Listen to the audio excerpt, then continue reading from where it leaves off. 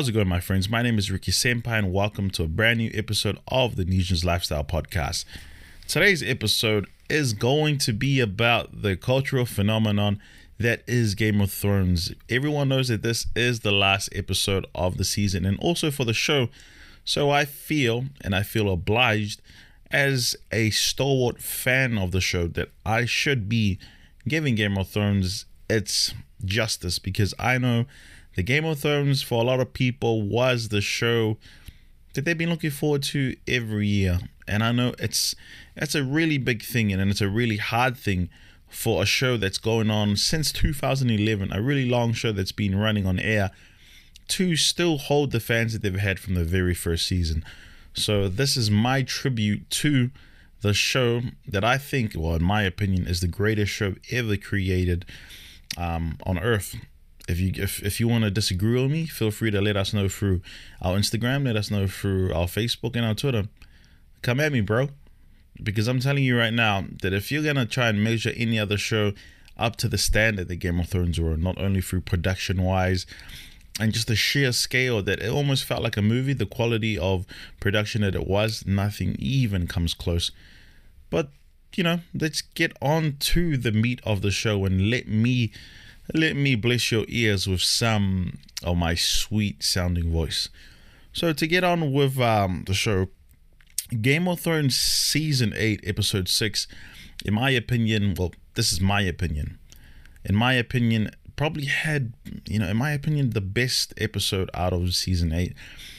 And before you shoot me, I do want to let you know that the reason why I think it was is because compared to the other episodes, I felt this one had the best pacing out of the 5 other episodes. I felt the other 5 episodes, they were really kind of rushed, but this episode here, episode 6, I felt the pacing was well put together. I kind of felt the transitions were done well. Really strong performances from the cast overall. And I think Tyrion kind of really stole the show. His acting when he did, after walking through King's Landing, walking towards the Red Keep to find his brother Jaime, that scene there is really powerful, and I think acting wise, he stole the show, and it's just a credit to the character that Tyrion is, the actor that played him, Peter Dinklage, did a really, really good job to emphasize not only the pain of the people that I think disagreed with what Daenerys was doing, but also to voice himself in a manner that he opposed Daenerys and everything that, that she done. So opening remarks on the show, breaks off to a beautiful scene with Tyrion. I think is beautiful in my opinion, because it captures the destruction of Daenerys and just just what she done and how she destroyed King's Landing. So you see Tyrion just walking through the rubble, walking through the gates of the, towards the Red Keep, and it's just destruction everywhere. You get this beautiful shot where you see this man who's half concussed, just half burnt body, just walking and just wailing on the side, and Tyrion walks past like a soldier who's in distraught and just crying and bawling his eyes out. And to see, just to see the destruction that Daenerys caused, that was a beautiful shot, because you did not need to say anything. You just needed to have music and just beautiful shots, of the landscape to show you really the destruction that's happened. And to see, the emotion in Tyrion's eyes, it caught me. It really caught me as well, because at the same time, knowing that it's the last episode of the season, but to see Tyrion really tear up and knowing that the queen that that they all believed in, the queen that he thought was different, not a tyrant, but someone who could bring, the justice, who can run, who can rule the world, through good leadership and stuff. She wasn't. Daenerys turned into the Mad King, like her father, and her sense of justice, was that she was the right, that she was, she was the guiding compass of morals, that she was. So I think that's why, Tyrion really disagreed, because I think if she really did think that she was going to break the wheel, I don't think that she should have burnt down half of King's Landing. I mean, come on, like, you're going to destroy half of King's Landing, destroy innocent people. I mean, of course, your stalwart supporters who believed in you when Daenerys was still out in Essos, and she was, and she broke, that broke the Unsullied free, and she was liberating people, and that's the Daenerys that everyone believed in. But to see Daenerys the way she was, I think it was really brave of Tyrion going against his very love that he even stated that he loved Daenerys, even going against the love that he had for his queen. That was really a tough thing for him. So I guess the breaking point was when he did finally reach underneath the Red Keep, and I think it was a Red Keep. Yeah, underneath the Red Keep, and they seen that Jaime was dead in the rubble with Cersei, and I think that kind of made it real for him just there and then. The depravity of what happened. So I really do think that Peter Dinklage did really play a really, really good role in bringing the role of Tyrion to life, because I don't think of any other dwarf actor, no offense to any dwarves out there, that you could beat Peter Dinklage and his beautiful, beautiful, beautiful, beautiful acting in this episode.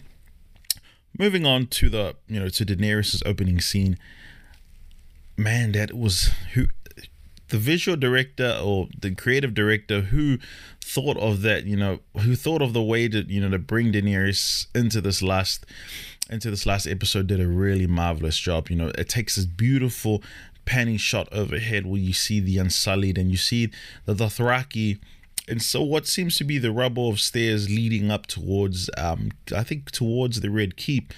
And as it's take this beautiful, powerful shot, you see Drogon encircling the air, and he's flying over, and he's just screeching and crying from the top of his lungs, in victory.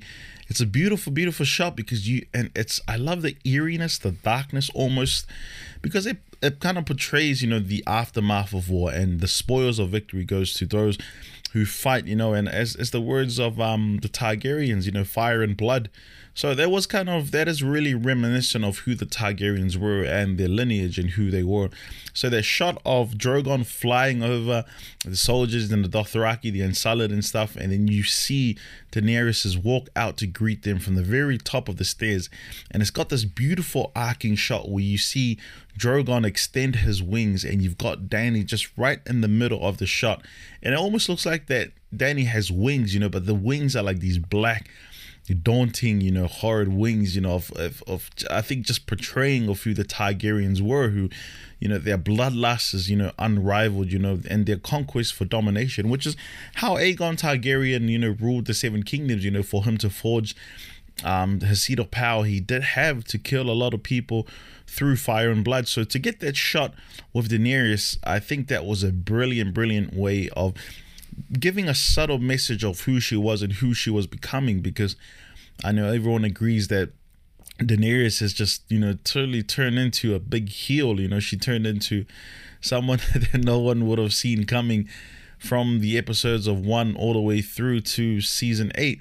So, to see that shot, I think that was a marvelous shot, and that's only a credit to D&D's, I think, creative directive in that shot. But, that's not to disregard the bad writing that season 8 was. They did really do a good job when it came to production wise, when it came to picking the right shots to portray the character, and to also not really, in my opinion, not really stray away from the story of Game of Thrones and what they were wanting to do. But for some reason, I'm a visual guy, and when I see these visual nuances and to see the way that's been projected on the screen and on TV, it gives me a bit of a high, because you can kind of see that they did take some time, for them to take some time for them to actually produce something that's worthy of watching. So I think this was a fitting way to show Daenerys and the way that she's kind of transitioned into the character that I think that she was.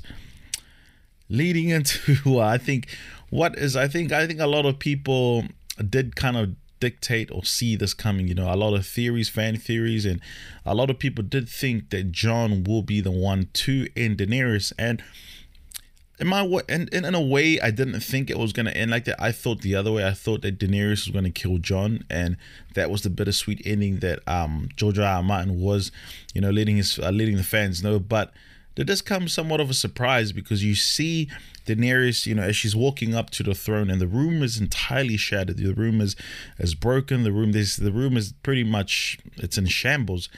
But that is kind of to go back to a prophecy that she's seen in a prior season, where she dreamt that she was walking towards a throne, and it was ice and there was snowing in, because the roof has just totally been destroyed, and she's walking up to the throne, and before she goes to touch it, the dream finishes. But it's symbolic in that meaning. So to see the final episode, reach back to that, I think was marvelous, because if you're a fan, then you do appreciate the connections between the seasons, and to see that shot and to see that scene, made me appreciate watching the other episodes in the other seasons. So she's walking up towards it, and she doesn't, but this time she touches the Iron Throne in this episode. She touches the Iron Throne, and I think the reality of where she's come, or the journey that she's taken, when she was a really young woman, I think she was 14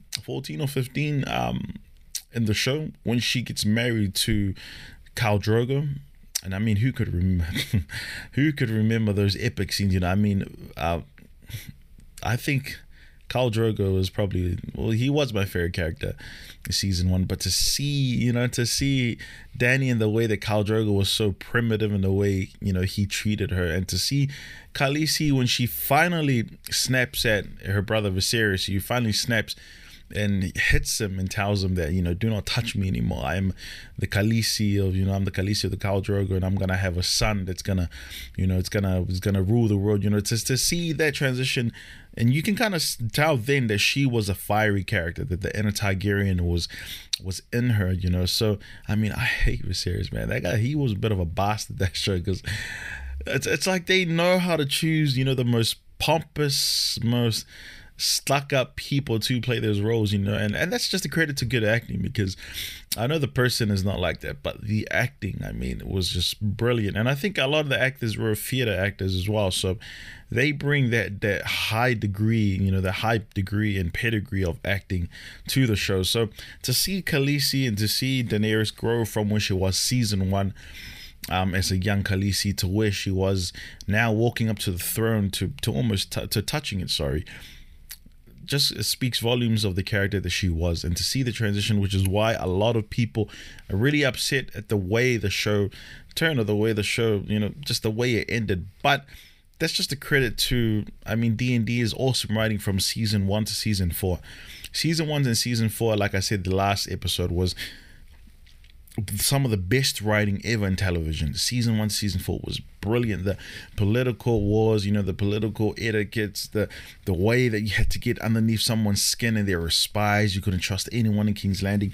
That was some brilliant television, and D&D did really well in being able to capture that, because this is based on the War of the Roses, and War of the Roses is a historical war that happened in England, I think between the Lancasters and the House of York, and they were warring between the crown. And I think that's where George R. R. Martin took inspiration for him to write to write A Song of Ice and Fire. So, pardon me. So, to carry on to the subject of what Daenerys was in Jon during that scene, Jon embraces Daenerys and tells Daenerys, "You're my queen," that nothing else matters, that no matter what happens, you're my queen. And I think Daenerys feels that trust from Jon, and then Daenerys tells Jon that, let's do this thing together, let's break the wheel together, and we'll go on and just, liberating people. But her idea of liberating was just different to what Jon was seeing, and Jon being the honorable person. And I think being honorable is a really hard thing to do in Westeros, because being honorable, you're going to have a lot of tough decisions to make. So for Jon to be honorable and to remember the words of Aemon Targaryen, and Aemon Targaryen was the maester down at the wall of the Night's Watch, and there was a touching scene where Aemon Targaryen was trying to tell Jon, for him to, whether or not to choose his brothers of the Night's Watch or to leave the Night's Watch, because he was wanting to leave the Night's Watch to go and help out his brother Robb Stark, who was marching on King's Landing after the death of Ned. And one of Aemon's words really stuck with Jon, and that was, love is the death for duty. And I think that really, really intertwines to who Jon's character is, because Jon has always been an honorable guy. He's been the guy who's been stalwart, not only in his duty to the realm, but also to the person he is. This guy, he can't lie. him lying is so hard for him to do because he's such an honorable guy, which they are quite hard to find in the world of Game of Thrones. So with Jon battling himself with the duty that he has to the realm, you know, he was really in love with Daenerys Targaryen. You could tell in his eyes from that scene that he really loved her. And even though it was, you know, a kind of a hard decision for him to make, or probably one of the hardest decisions for him to make, he always cared about the well-being of the entire realm, you know. And that's what grips me about Jon, is because people do not care about Jon. They don't care about his happiness. They don't care who Jon was. But Jon putting himself out there for the people and caring for the people, this is definitely one of the hardest things for him to do. And you could tell in his eyes. So when they were caressing and, you know, embracing each other and giving themselves, you know, a passionate kiss, he stabs Daenerys. And when he stabs Daenerys, I didn't know whether or not to be excited or whether or not to be happy or blown away, like in like the last episode when you know, Drogon just destroyed the entire King's Landing. I didn't get the same reaction. For some reason, I felt a little bit uneasy but kind of happy. You know, like it's kind of like a situation where you're having a coffee, right? You're having a coffee, right? And you ask for the coffee nice and hot, and then the coffee comes and it's kind of lukewarm, and you don't know whether or not to enjoy it and say it's good, or that does not make sense at all. But it's the feeling that I got was like a lukewarm feeling, because I couldn't dissect what Jon was thinking or what Daenerys was thinking, because I think to Daenerys it came as a bit of a shock, you know, like out of the last few things she thought that Jon would have done was kill her. So yeah, and I think it really did kind of hit Daenerys, and you could tell in her eyes, you know, she felt the betrayal from Jon. But Jon, in his conviction, you know, he had to do what was right for the realm, because Daenerys was a mad queen, and she vindicated herself by saying that she was the only person that was right in the world, that there needed to be a guiding compass, and she was that, and that was her will to be the righteous truth in the world. But you know, Jon just could not take the fact that she could murder countless of innocent people to achieve that. And you know, and it was kind of that goes back to reminiscent to what Daenerys said on her opening scene when she walks out to greet to greet her armies when they finish beating Cersei, and they're standing in their first opening scene of Daenerys, and she says the speech that I think is a speech that I think she also gave as well when she was with Khal Drogo inside, you know, their little not their hut, but they're kind of like the gathering area in season 1. And Khal Drogo is going on this rant where he's just saying that his son will rule the Seven Kingdoms, and he will get over the big sea to Westeros, and he's gonna kill all the guys in their iron suits and their iron armor, and he and Khaleesi will rule the Seven Kingdoms, you know, and that was the dream. So that's kind of reminiscent of the speech that she gave, the opening scene to you know, to the Dothraki and the Unsullied, when she told them that, thank you for fighting this wars, you've helped me win the Seven Kingdoms, and it was my dream to come here, and you guys helped me kill these men in iron suits. And that's similar to what Khal Drogo had said, and it's really, like I said, it's really good to see the writers reach back into their depository and kind of bring back, you know, the small, like I said, the small things that made season 1 to 4 really, really great. So to bring back that speech and for Daenerys to kind of recite it again was a bit of fan service for the fans who really do enjoy it. So, you know, to see Jon, to see the way that he reacted to that speech as well, you know, I think Jon was just standing there and thinking to himself, like, why did I do this? Why did I get myself involved with this mad, crazy woman? Because you don't think Daenerys was like that, you know. You didn't think Daenerys was like that in season 7. And to me, season 7, after the episodes of after the season 1 of 4, which was brilliant television, I think season 7 was my favorite season. My favorite season of the later seasons, because I think it was just well told out, and the pacing was so good. But by the time it got to season 8, everything was rushed. So I think it did such a disservice to what season 7 was building. They just dropped the ball. D&D just dropped the ball with season 8. But going back to what we were talking about, and to see Jon and to see Daenerys in that scene, you know, you could tell that everything that they were planning and they were wanting to do just went out the window. But I do give credit to Jon for him showing the bravery and also the courage to, you know, take that stance, because if no one else was to speak for the people, Jon was going to have to do it once again for people that did not care about him. They honestly did not care about him. Moving on to, I think, what is a beautiful shot, and that was almost like a council of Westerosian lords and houses and kings. And they go to, the shot turns to the pit, you know, to the dragon pit, where you've got this massive marquee that's just, you know, overshadowing in the center of the pit. And you've got the different houses there. You know, you've got House Tully there, you've got House of Stark, you know, you've got House... You got House Tarly, which I think Sam sits there since Randall Tarly and his son was burnt to pieces by Daenerys. You know, and you've got the different houses. You've got the House Martell there, you've got House Greyjoy, and you've got all the different houses there. And I like that shot showing the lords all sitting there next to each other, because it's not the old lords, but you see all the different, you know, the younger lords finally take their place here. You've got like Sansa there, you've got Edmure of House Tully, you've also got Yara Greyjoy sitting there, the House of Greyjoy, and you've got there's an unnamed or unknown prince there that's sitting there for House Martell, and you can't see I think you've got like a different smaller houses there too from the Westerlands, I think, and some from Highgarden that I'm not too familiar. I haven't seen them, or there has been. Now I don't recognize the sigil, but to see that shot, you know, was awesome, because you've kind of finally seen. I think this is one of the first times in a while that you've got every single lord from all the major regions of, you know, Westeros, from Highgarden, you know, up to the north. You also some from the Westerlands, also from the Vale. So to see them all kind of cooped up there, and all of them sitting next to each other after the aftermath of destruction was awesome to see. And this is where I think that Tyrion does a brilliant job. But before that, please let me have a sip of coffee. To see Tyrion and see Peter Dinklage give this performance of a lifetime was awesome, you know.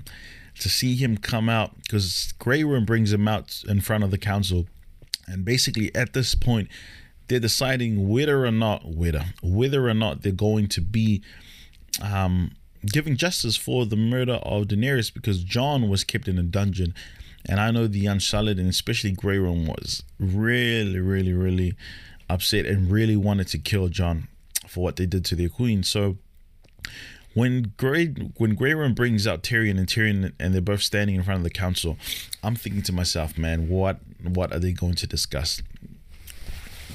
What are they going to discuss? And I'm sitting there looking at Tyrion, and I'm seeing the way Tyrion is kind of reacting back and forth, you know, with the lords. You can see in his eyes that he's had enough. He's tired of the war, and he's wanted everything to just end. So I think at that point, Tyrion accepted his fate. So when Tyrion is standing there, and his change, he gives this marvelous speech to the houses, because the houses at this point, you know, are warring in words, not warring in physical terms, but warring in words of who should be the king. Because now that Jon is imprisoned, they couldn't come to an agreement of how to move forward with this. So, you know, Grey Worm wants to pretty much kill Jon. But the council, you know, especially Sansa, was like, hell no, you ain't killing him. I've got thousands of Northmen out there who are willing to fight to save Jon, because there's no way in the blue moon that I think Sansa would have let Grey Worm kill Jon, because Jon has saved the kingdom. What Jon done, and that's what no one else will ever know that's already died, or, you know, people that are still alive in Westeros, is that Jon basically saved the Seven Kingdoms. So to see that reaction from Sansa was good, because I think Sansa did always know that Jon was an honorable man, and Jon had to do what needed to be done. So to see them having their war words amongst the council, they weren't really sure of who was going to be king, you know, to move on, you know, the Six Kingdoms, because, yeah, if you didn't already know, the Seven Kingdoms is an afterthought, because House Stark, Sansa, does not want to be part of, you know, of the Seven Kingdoms. So they're warring between themselves in words. And then this is when Tyrion takes over, and then Tyrion gives this marvelous speech and story about stories. You know, his first ever line or going through was talking about how much more powerful stories are. And he gave this beautiful story about Westeros is going through so much war, and they need someone to take over, and need someone who's not so much of the power hungry, wanting to rule everything, but someone with much more stability in thinking and thought. And this is the kicker. He recommended Bran after the marvelous speech and marvelous acting from Peter Dinklage. He chose Bran, and it was brilliant. I think at that time I don't have any gripes with it, because I feel that Bran's character of who he was at that point, you know, who he was, the Raven, and Tyrion talks about him knowing our past wars, knowing our present, knowing everything around him, that he should be the one leading, that he should be the king. But the thing is, Bran didn't want it, but Tyrion insisted, because he, as a Raven, knows everything and knows the goings of Westeros from now until later. So I think I didn't know how to react to it too much, because I was thinking, all right, will they make Sansa cool? Will Sansa become the Queen of the Seven Kingdoms, or what's going to happen? So I really I didn't know how to react. Still till now, I still don't know how to feel about Bran taking over. But I know that Bran was probably the best choice amongst those leaders and amongst those men, because Bran, like I said, he is kind of like a super maester. You know, he knows everything. You know, he knows the past, the history, and also the present. And I think having someone like him with his temperance is, I think, what Westeros needs. You know, not someone who is after their own ego. You know, who's after, you know, power and supreme dominance. I think he has such a good way of just pulling away from his wants and needs, and actually just speaking out the truth, you know. And like I said, the person who says less is usually the one who has the best thing to say. And that's what I think. Did I just make that saying up? And that's why I think that Bran was the best option. You know, maybe disagree with me, but I think Bran was the best option in this situation. I still think Jon should have been, you know, the ultimate, you know, should have taken over as the king of Westeros. But I know Jon didn't want it. Jon did not want it. He wanted to go up north and live with the free folk and just be free of all, you know, because the man was going through anxieties. He was going through his own battles, but to get that thrown up to him, you know, he's just lost another love of his life, because the last woman that Jon was committed to was Ygritte, and that was many seasons ago, and he was heartbroken from that relationship. So, you know, I think the man was just going through bouts of depression, so he just wanted to get away from the politics of, you know, the Westerosian people. So disagree with me or not, I think that Bran is the best choice. I really do think Bran is the best choice. And whether or not George R. R. Martin had a hand in this ending, I still think that Bran is the best choice. Agree to disagree, okay? This is probably the most upsetting part for me in the entire episode. And I really did not think that Jon deserved to be sent to the wall, because at this point, Grey Worm didn't want Jon alive, but they had to come.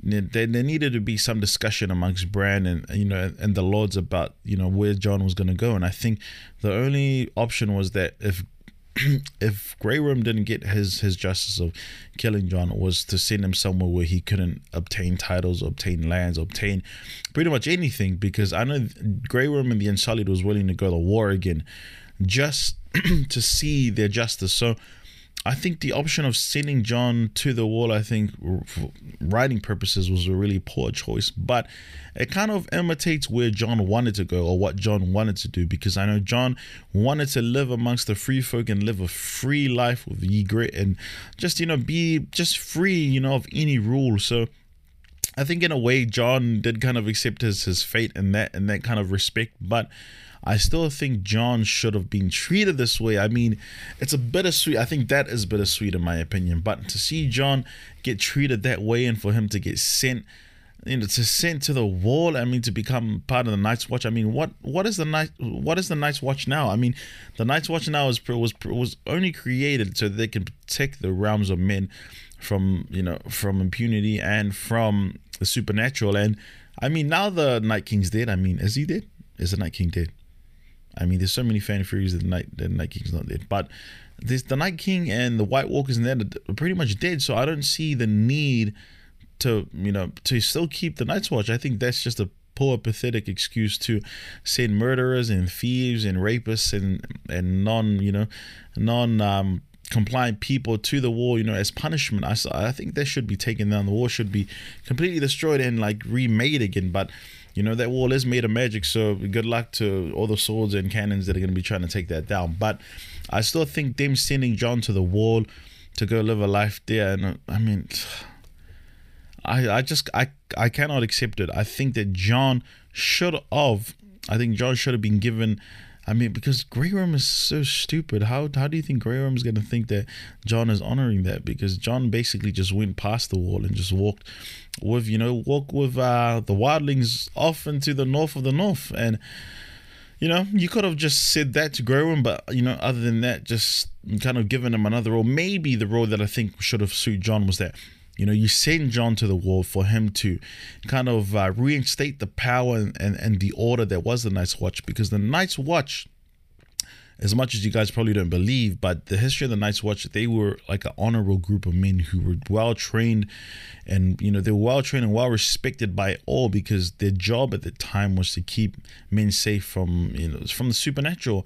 And they were an order that had their own glory, and they were seen as these men who were honorable. So I think they should have, and I'm not up till now where they started sending like thieves and slavers and all of that one, all the worst of the worst there to become Night's Watch. But I think they should have sent Jon there and made Jon kind of like an ambassador and a commissioner to rebuild Night's Watch, to rebuild, that brand that they were, the honor that they had, and kind of like remake them into the protectors of the people, and just get ready just in case something else happens. But they just send Jon onto the wall without really caring what's going to happen, and Jon just marches up with the wildlings, with Tormund, Giantsbane, and I mean Tormund is Tormund is such comedic relief, and it was a shame that I didn't get to see him in this final episode say something snarky and funny. But that I just didn't disagree with the way they treated Jon in this. And the best scene, I mean, agree to disagree, but I think the very bestest scene in this episode was Jon Snow finally giving recognition to Ghost, and finally let me have a sip of my coffee. And to see the way Ghost was treated last episode, man, I was the prior few episodes, I was so upset. I could have punched Jon in the throat because I am a bit of an animal lover, and to see Ghost being treated like that and finally getting the justice, because I mean it became like an internet sensation and a bit of a meme that Ghost was getting, that people felt that Ghost should have been treated this way. Ghost is such an iconic cast member in his own right, from the very first shot where you see Ghost being picked up after Eddard Stark and the Stark, after they I forgot who they murder. After they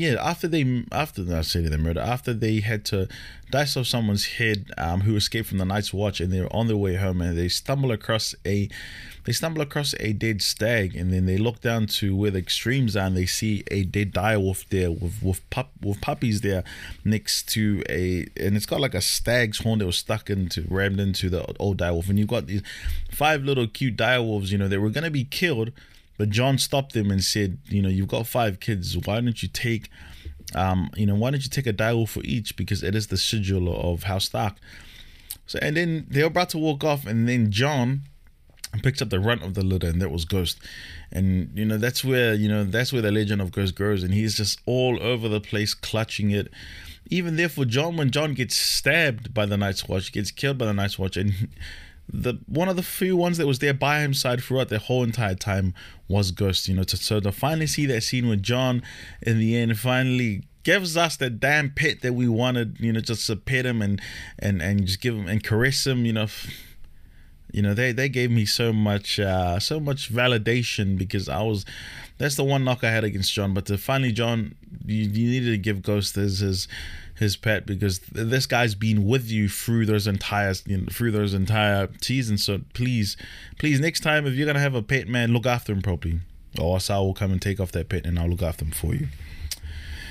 And to move on to our ending scenes, I think for us to kind of get a grasp of where everyone was going and how everyone, or how this episode was going to end, I didn't see Sansa becoming the queen of the independent kingdom of the North, because the North is much bigger than the entire kingdoms to the south, and the west and the east is much bigger than those combined. So I think when Sansa had said during the council, and they're all sitting around amongst each other, figuring out who should be king, and Sansa said that too many Northmen have died and too many Northmen have given their lives for us to be ruled by another tyrannical king. But I don't get why, because Bran is pretty much a brother. I mean, Bran's not gonna, Bran doesn't want to raise like an armada of people to go and rule the North. But to finally see the North finally move towards an independent kingdom, because that's what they were wanting to do so much, is to be an independent kingdom like they were for thousands of years, until Aegon Targaryen came and just destroyed that. But I didn't envision Sansa taking off the kingdom. I was kind of hoping that someone like Bran would have taken over, because he's got the temperance for it. But with all credit given to Sansa, Sansa did pick up, the political etiquette and also the savviness and the wit of who Cersei was. I kind of feel that she idolized the style of rule that Sansa, that the Cersei was, and what she portrayed as the queen. I think Sansa took notes from that and took credit from it, and you can kind of see in the way that she reacts, the way that she talks, her niftiness to talk back and give good reasonings behind why she thinks a certain way. I think that was learned from Cersei, and the way that she handles herself. You kind of get this Cersei light, because you get a shot of the crown on her head, and it's much similar to the crown that Cersei wore. And to see her coronation, where she gets this awesome looking breastplate that's kind of made up of like I don't know, maybe that's some sort of steel or iron, and then it pans down to a shot of her skirt that goes all the way down, and it's a skirt that's got red leaves, and I think that's an imitation, or that's in reverence to the godswood tree, which are the gods of the North. And I think it just shows kind of maturity. It shows who she is now and what she wants to do for the North. So in that respect, I think Sansa did end up playing a good part in that, and maybe I think Sansa does have temperance. That's just me being in denial, because I really think that Jon should have been, the king of the Seven Kingdoms, and I still think Bran should have taken over because he has the temperance. But hey, maybe you need someone who's a little bit tougher, like Cersei, to rule the North. And hey, I'm happy it's a Stark in there that's ruling the North, and it's not, it's not House Bolton, and it's not House Karstark or any of the other houses. I think Stark belongs as the rightful ruler of the Kingdom of the North. Moving on to the council part, the ending shot of the council, when you get the hand of the king, and then you see Tyrion sitting there. And I think it's a funny scene where Tyrion jumps off his chair and he starts repositioning the chairs and putting it back. It's real reminiscent of when Tywin Lannister, his father, was hand of the king. And there's a shot where they're sitting amongst the council, and he goes up to grab the chair, and he, instead of just lifting it up and bringing it over to the other side where he wanted to sit, he slowly drags it and makes this kind of comedic, almost funny sound, while Tywin is sitting there with his the master of ships and the master of coin, and sitting there with Cersei as well. It's so comedic in that sense. So to kind of see them kind of bring that back in a way, like I said, long time watchers of the shows will appreciate that scene. And to kind of see him sit there, and then you've got I'm not too sure what they've got, the shot of Bronn, and Bronn is the Lord of Highgarden, and he has his own lands. And I think, I don't know, maybe I don't want Bronn there. I think Bronn should have had a house of lesser standing, maybe like a house somewhere amongst a house somewhere in the Riverlands. But I don't think he should have been given Highgarden, because Highgarden is pretty much I think it's gonna be the economy of the Six Kingdoms now, because it's not seven anymore, because the North is not there anymore. But I think it's gonna be the powerhouse that's gonna feed, because essentially Highgarden was their crops, and what they were producing, pretty much how, the kingdoms were eating at that time, because the Lannister gold mines have apparently dried out. So to give Bronn that, and I know maybe it's just a bit of fan service to get Bronn what he finally wants, but to see Bronn sitting there, I don't think Bronn should have been there, but for comedic sense and fan purposes, I think that was probably a smart move to have Bronn in, given what he finally deserves. And to see Sir Davos, I mean, Sir Davos got like a pretty strong Scottish accent. I think that's the accent they were trying to go with. But you got Sir Davos there as well, and then you've got Brienne of Tarth finally being given the role of the big boss of the big boss of the King's Guard, which I think is brilliant, because I really think Brienne of Tarth was a really good character. Her development was really good. Not as much as Jaime Lannister. I think Jaime Lannister has the best out of all of them. But to kind of see Brienne kind of finally get her due was awesome. And to see them all just sit there and laugh and joke around and talking about where the money should be spent and what's his name? And to see them just connect with each other in that way, I think goes to show that, there is a bit of lightheartedness at the end of it, And I think to Bron's real small remark that he was, instead of wanting to build ships, he was wanting to build the brothels again, because everyone knows that Bronn is a bit of a brothel guy himself. So, those are I like those comedic touches to the council, because it's finally, the war is over. They can kind of enjoy themselves and kind of just start to regrow and start to rebuild King's Landing and the entire Westerosian kingdom, which was awesome to see. And I think the sad thing is that I didn't want to see Arya leave just yet, but I think Arya wanted to leave to go and explore the rest of the known world, because there's a scene where she's in Bravos, and this is when the Faces are trying to kill her. They're chasing, I think it's the Faces. They're trying to kill her, and she ends up at I don't know who the woman is, but a woman saves her in that scene, and she's recovering in the house, and then she's about to leave, and the woman's asking her, well, where you gonna leave, where you gonna go to, and she tells them that she knows that Essos is east of east, and she knows that Westeros is west, but is there anything beyond the west of the west? So that's the awesome thing to see, is that them tying that right back to that season, to that episode, and to that particular scene. To they didn't kind of veer away from what their predictions were and what the characters wanting to do in those prior seasons, but to see them tie it down to that and to bring it back to where she pretty much tells Sansa that's where she wants to go, was pretty cool. And the weird thing is, I've never seen a Stark boat. That the Stark boat that she had was built with a direwolf head at the front, and it had a big sail with the direwolves at the front. And the Starks are not known as as particular good sailors of the sea. That's more so the forte of House Greyjoy. But it was kind of cool to see that come into the shot, and to see the big sail, or the big flag of the House of Stark roaring amongst the sea. Which finally leads me to my ending remarks. On the episode. If there's anything that I missed, I do apologize. I didn't really want to just yamble on, because I know you guys, have your own lives to attend to. But my final remarks on this is that this season of episode 6 I feel really did a good justice to what the end was. Despite the bad writing that season 8 was, I really felt that this episode was the strongest out of all of them, because the pacing was wow. It led up to really good scenes throughout. And a lot of people would like to, especially the new watchers, are pretty much saying, "Oh man, this is trash." Especially the people who've binge watched the show, who binge watched it in like the last 2, 3, 4 months, or maybe a year to binge watch it. I don't think they really get, they didn't really get the identity of what it was from season 1 back in 2011 up until now. So to see the ending the way it happened, it's really good to take courage, because it's a show that's kind of stood on itself and on its own, and it has been kind of catalyst for a lot of other shows. It stood on its own, and it's set a lot of things.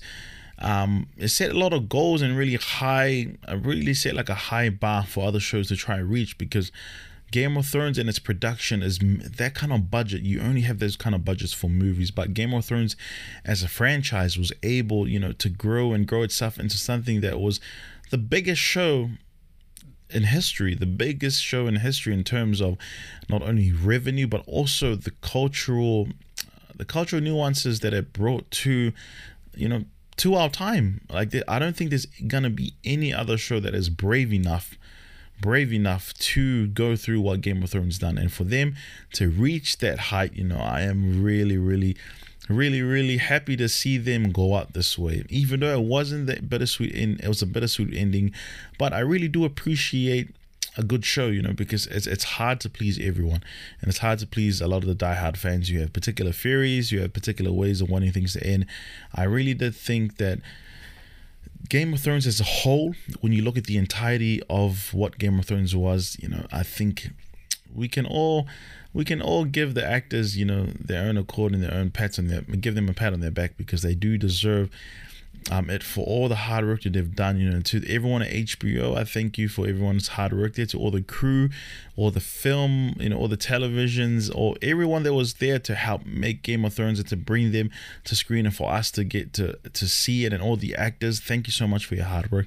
I thank you everyone that was involved in it, because you've truly made a series that's been a big impact in my life, not only in terms of what I could enjoy after work and have a nice cup of coffee too, but everything that came of it. Game of Thrones, it birthed podcasts, it birthed different episode series, it's birthed a lot of things from Game of Thrones, like merchandise and everything. Was just, Game of Thrones was truly a cultural sensation. So I really do thank you to HBO, to D&D, and to all the cast and everyone that was involved in Game of Thrones. I really do, with a sincere heart, thank you so much for everything that you have done. It's a series that I will truly miss, and it's a series that I will always hold in high regard and will be my favorite series of all time. So enough of that without me trying to cry here on while I'm recording. Just let me take another sip of my coffee. With me not trying to cry here, because it is a bit of an end of a good show dynasty. I do apologize for not getting to talk about the other subjects like gaming and also sports. It's like I said, it's good to get this out of my head and out of my mind and say my 5 cents. And Game of Thrones, and I feel maybe I should have said it from the start, that it deserved its own podcast episode, because it's such a dynamic show, a really, really good show. So I do apologize if you were here for the gaming or here for the sports. Please bear with us, as we go through this, because I really, really did want to talk about Game of Thrones, and I really do apologize if it didn't get to what you guys are wanting to hear. But rest assured, our next episode which will be coming out. Today's the 21st. Tomorrow will be coming out on the 23rd of the 5th, 2019. And that's the New Zealand Standard Time. Just to keep you guys up to date, is that our next episode will be coming out on the 23rd, and I will let everyone know our topic of discussion will be posted on our Instagram, our Facebook, and also our Twitter as well. And also to keep in touch with us there. If you do want to follow us and keep up to date with our daily goings, follow us on our Instagram, our Facebook, our Twitter. And we'll definitely get back to you. Everything is titled under Nesianz Gaming, Nesianz Gaming. And yeah, keep up to date with us there. And if you want to send us a nice message, whether you think there's a lot of things that we can help to improve our podcast, please do let us know. And I, Ricky Senpai, will get back to you. I promise you that. But without further ado, I want to thank you guys for joining us for this episode. Did I just burp? Sorry, I'm drinking this coffee and making me burp. Because the funny thing is, I'm on this diet.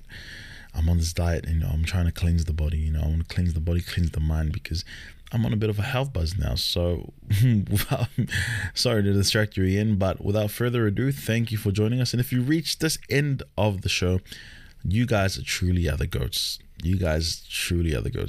But thank you again. My name is Ricky Senpai, and stay tuned for the next episode. See you.